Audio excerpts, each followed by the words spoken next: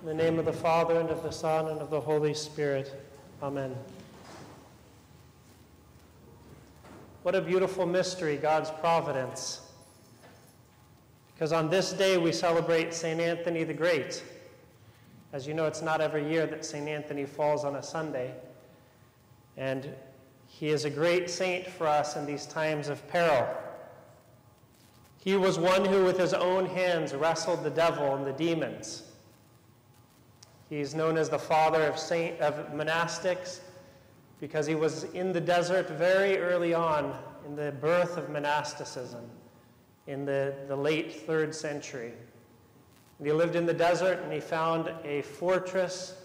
First of all, he sold everything and he left everything that he had and went into the wilderness, found an abandoned fortress, and there, for many years, wrestled in prayer, wrestled against the devil. And at times, the devil would use these different visions of things, of wild beasts coming or of snakes. And he stood firm despite these great temptations, these fearful things coming at him. It reminds me of St. Iacovos of Evia, a recent saint, who one time when he was praying in the cave of St. David, it became filled with scorpions. That was a pretty startling image for me. I lived in Las Vegas. We had scorpions. And so we see in the life of St. Anthony, of St. Iacovos of Evia as well, we see this direct assault against the devil, because the devil is having a direct assault against the person. And yet that saint is unwavering in their faith and their fidelity to God. You see, we too are wrestling against the devil, Diavolos, the divider, as his name is. We wrestle against him as well. Last week I said one of the most fundamental tasks of Christians is to recognize the work of the devil. Unlike St. Anthony, we're not wrestling alone in abandoned fortresses. Instead, we're wrestling here in church. We're wrestling against the demons of judgment, of fear, of doubt, of pride, and of a whole host of enemies. Sadly, we're often wrestling against our own brothers and sisters in Christ. Why? Because we've lost focus. As St. Anthony said, always have God before your eyes wherever you go. Instead of God, we have our neighbors before our eyes, judging their facial coverings, making assumptions about their political or philosophical viewpoints, seeing whether they adhere to parish guidelines. In this way, we make our neighbor into our enemies instead of the one true enemy, the divider himself. Instead of wrestling against our own judgment, our fear, and our self-righteous pride. My brothers and sisters, you are in the house. This is the dwelling place of God. In the times of old, before Christ's coming in the flesh, there was one place that was the dwelling place of God, the temple. And that one dwelling place of God was greatly sanctified by the presence of God. He said that his heart and mouth would always be there. And then Christ came. And through Christ, the coming of the Holy Spirit, and through the coming of the Holy Spirit, we now have dwelling places all over the world of God. These dwelling places are these sanctified temples. And it is a mystery of the Holy Spirit that all of these are the dwelling place of God, all of the churches around the world. In the Psalms, St. David, the prophet and king, says this: "How lovely is your tabernacle, O Lord of hosts! My soul longs, yes, even faints, for the courts of the Lord. My heart and my flesh cry out for the living God. Even the sparrow has found a home, and the swallow a nest for herself, where she may lay her young. Even your altars, O Lord of hosts, my King and my God. Blessed are those who dwell in your house. They will still be praising you. For a day in your courts is better than 1,000. I would rather be a doorkeeper in the house of my God than dwell in the tents of wickedness. For the Lord God is a sun and a shield. The Lord will give grace and glory. No good thing will he withhold from those who walk uprightly. O Lord of hosts, blessed is the man who trusts in you. This is the temple of the living God, the dwelling place of the Creator of the universe. But furthermore, this isn't just the house of God. You are in the midst of the divine liturgy.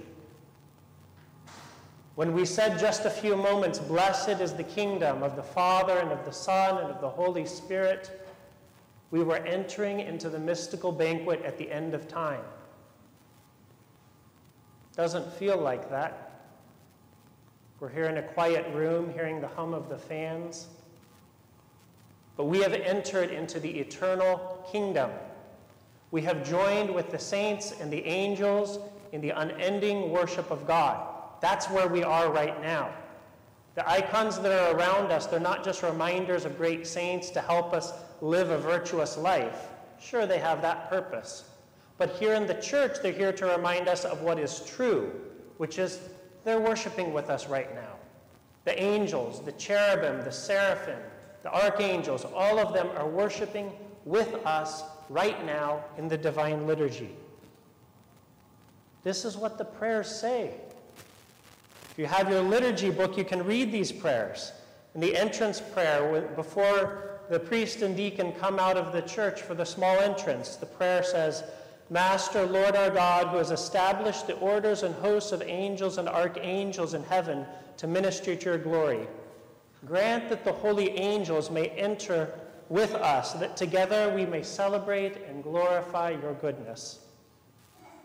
In the cherubic hymn, we say, let us who mystically represent the cherubim and who sing the thrice holy hymn to the life-creating Trinity now lay aside every worldly care. We become with the cherubim. There's a wonderful book I've been reading, Experiences During the Divine Liturgy. This wonderful priest has written down hundreds of experiences of miracles and of visions during the divine liturgy. And in this, he recounts a story from St. Iacovos of Evia. He says, once during my visit to St. David's Monastery in Evia, the ever-memorable Father Iacovos, this holy priest and celebrant of the Most High, he wasn't a saint at the time of this writing, he's now Saint Iacovos, told me the following in private. Our Christian people are unfortunately spiritually blind and are not able to see what takes place in the divine liturgy. And I'll add to that, because of the lack of faith of our clergy. Once I was serving the liturgy but could not do the great entrance. During the cherubic hymn, I was immobilized before the holy altar, unable to move by what I saw. One vision of God came after another. And the author of the book says, Father, what were you able to see? I asked in amazement, but he would not answer, and he continued. So this is St. Iacovos saying this. The chanter would continuously repeat that we may receive the King of all, the ending part of that hymn, of the cherubic hymn, because our chanters know they're supposed to repeat that and repeat that and repeat that until we come out from the altar. I suddenly felt someone pushing me on the shoulder and taking me to the sanctuary. I was under the impression that it was the chanter, so I said to myself, that blessed one, how can he be so irreverent? How dare he enter through the royal gates and push me? So I turned my head and I see a huge wing, which the archangel had passed round my shoulder and was guiding me to do the great entrance. What is actually going on here in the sanctuary during the divine liturgy cannot be described. Most of the time I do not have the strength to see what I see, and so I sit on the chair. As a result, certain concelebrants of mine think that something is wrong with my health and they're worried, but they do not know what I see and hear.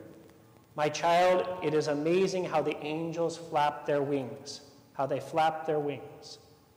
As soon as the priest says through the prayers, at the end of the divine liturgy, we say through the prayers of our holy fathers. As soon as the priest says through the prayers, the heavenly powers depart and there is absolute silence in the sanctuary.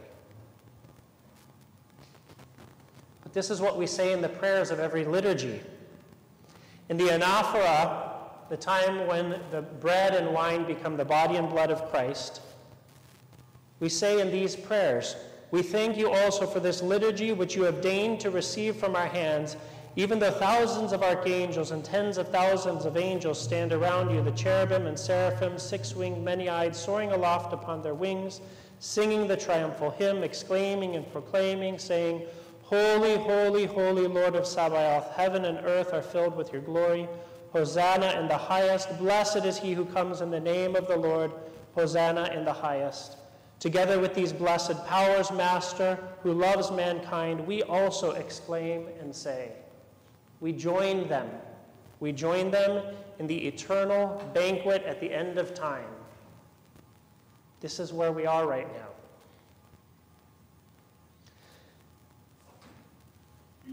There's another vision that this humble author offers. He says, "There was once a devout, ordinary Christian who during the divine liturgy saw with the eyes of his soul in a state of ecstasy a fearful vision. Following the exclamation, 'The doors,' and the creed was being recited, the celebrant takes the ayer, the cloth, and was moving it rhythmically up and down. And the hands of the angels for a moment started folding the ayer in a saintly manner in great devoutness. The moment the holy ayer was being folded, it seemed that an invisible rock was being rolled from the door of the tomb. The holy altar and the dome of the temple were filled with the presence of thousands of cherubim and seraphim, chanting and saying the triumphant hymn, Holy, holy, holy, Lord of Sabaoth. While one could also hear the words, Glory to God in the highest, being chanted joyfully and festively from a large number of angelic orders, as well as other inconceivable hymns." This is what is happening right now in the liturgy. Even if we don't see it, the liturgy is progressing along until the great gifts of Christ. And those gifts are offered when the deacon standing at the doors says these profound words, "With the fear of God, with faith and love, draw near."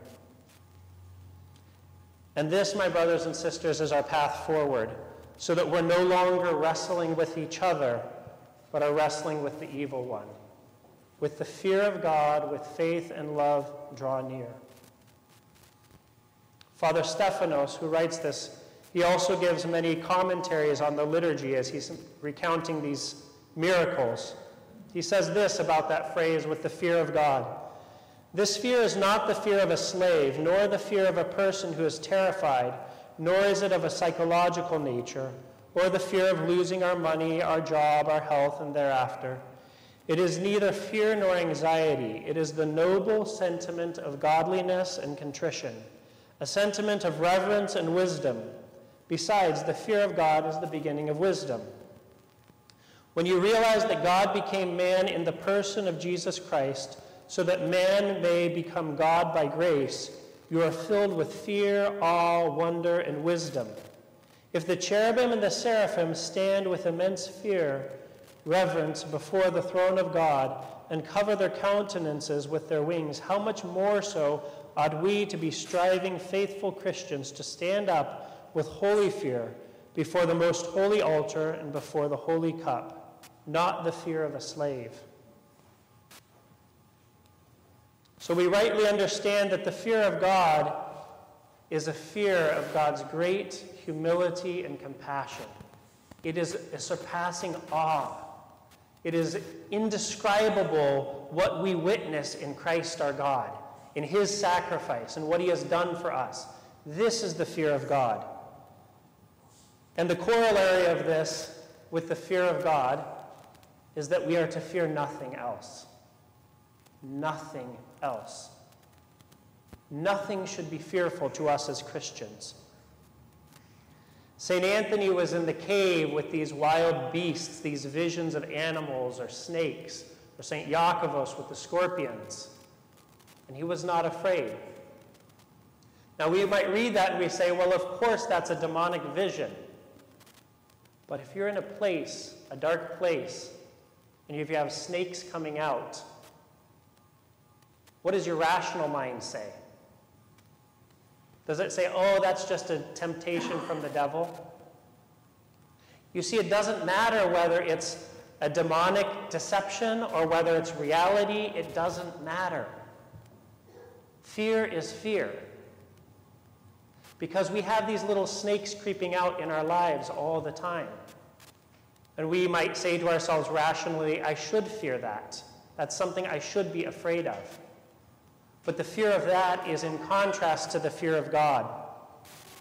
Nowhere is this more true than in the witness of martyrs.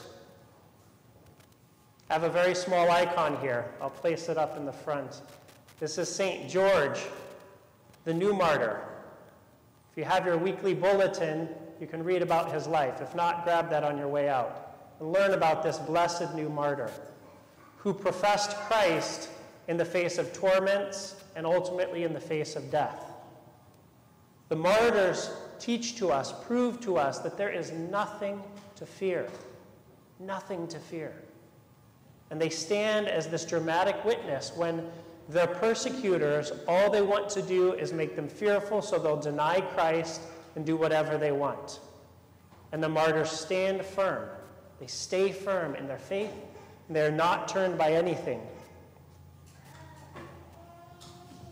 How does this relate to us? You see, we each have a martyrdom, and that martyrdom is to turn away from the things that we are fearful of. That's our martyrdom. And it may be a martyrdom to be in church for you. It may be a martyrdom to be in church and be fearful of being around other people. It may be a martyrdom for you to wear a mask. There are many martyrdoms that we may have in our life. And in these, we unite ourselves to St. George or to any of our martyred saints. So with the fear of God and with faith, that's the first word that comes right after that, faith. I always say that you could translate it perhaps better, faithfulness, because faith is not a concept, an idea that I have in my head. It's not something that I agree to. Rather, it's an action, a continuous, ongoing action, my faithfulness. In the gospel, there are lots of examples of faithfulness. In the gospel today, he says, your faith has made you well. Let's ponder that for a minute. The faith is what made him well. The faith took leprosy out of his body. This is what faith did in the gospel today. And how many times in the gospel does our Lord talk about the faith of a person and how it has healed the person? The woman coming up behind and touching his cloak with the issue of blood. The woman who comes and begs, beseeches Christ and the apostles say, send her away. And our Lord said, it's not right to give the food, my children's food, to the dogs. And that woman stands in faith and says, yes, but even the dogs eat from their master's table. Faith is the thing that transforms us. Faith is what heals and protects us. And this is the paradox of faith. Because do you think that all who came to Christ were healed? We only hear about the healings. There might have been people coming up, trying desperately, asking, maybe touching him, who weren't healed. Because faith is the key factor in this. Faith is what transforms a situation.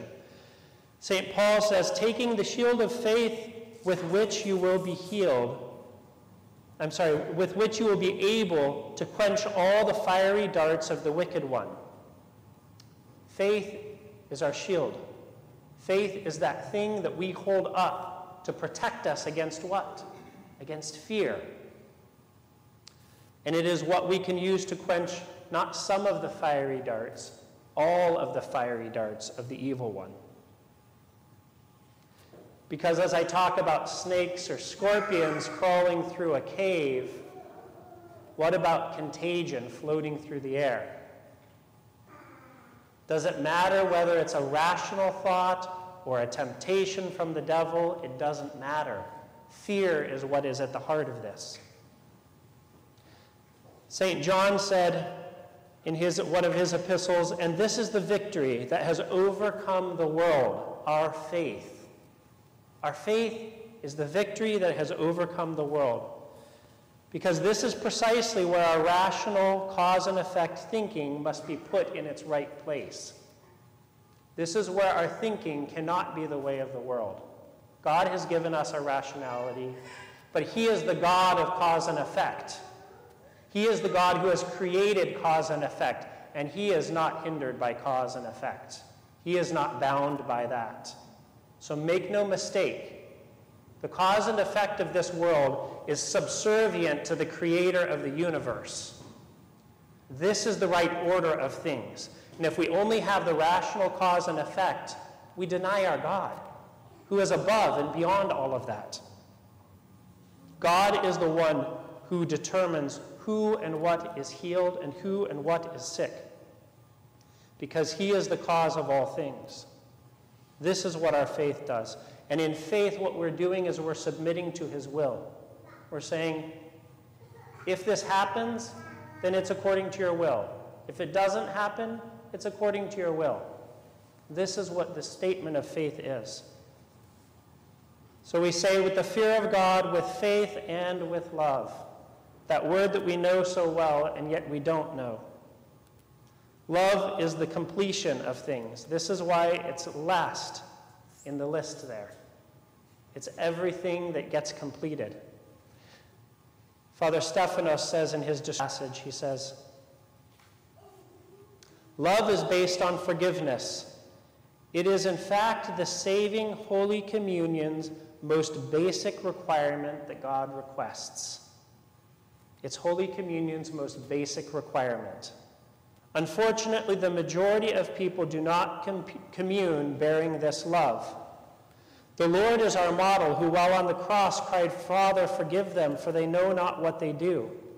Other examples of models are the martyrs and our holy fathers who imitated our Savior Christ's gentleness and love, with the first martyr and Archdeacon Stephen being the first. Lord, do not lay this sin against them. He said while he was being stoned and murdered, as Christians and God's true children, we ought to keep his commandments, especially those that have to do with love.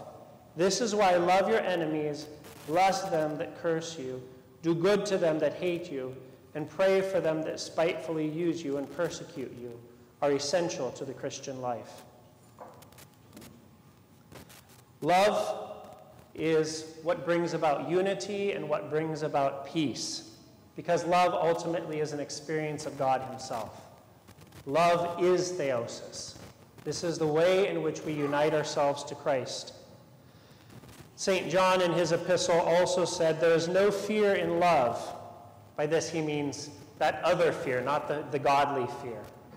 There is no fear in love, but perfect love casts out fear, because fear involves torment. So when we have love, we no longer have torment. We no longer have fear. In our desire to love one another, we should be giving more grace, giving more leeway. St. Paisios, I've mentioned this before, talks about the good excuse. It's where when someone does something, someone cuts you off on the freeway or says a harsh word to you, you say in your head, there must be a reason for that. Maybe you even excuse them with a reason. You say, that person had a hard night and a lot of stress. In this way, we offer the good excuse to those who are around us, and we cover them in love. We don't rush to judgment and condemnation. Because in this, we become unified as one body in Christ. St. Anthony even went as far as to say, life and death depend on our neighbor. For if we win over our brother, we win over God, but if we offend our brother, we sin against Christ. Life and death depends on our neighbor. This is what St. Anthony says. So with fear of God, with faith and love, draw near. That's the actual command in the sentence. Draw near. Come close. Don't be afraid. This is the command. The rest prepares us to do that command with the fear of God, with faith and love. Now we are drawing near. Look at the gospel, at the lepers who drew near to Christ. Look at the woman who drew near to Christ and touched his garment. Look at all the people who came to Christ. They were drawing near Zacchaeus drawing near by going up into the tree, the leper outside of the city of Jericho calling out to him, or the blind man, forgive me. How many people calling out to Christ, drawing near to Christ? And this is where we are as well. They have a singular focus. Their focus is just on being with Christ. And this must be our focus as well. Now, there is a virus that has ravaged the church recently, in recent months. And this virus is the virus that says God's grace is limited to the chalice. At least as Orthodox we say that. We might say at least. But this is a sickness. How can we say that the house of God only has God's grace that is impervious to anything just in the chalice? How can we be surrounded by angels and saints worshiping God and say it's only there? That's the only place. Not in the holy icons, not in the receiving of blessings from the priest, not in this space at all, just in the chalice. And we're fighting for just that. As Orthodox, we cannot follow this.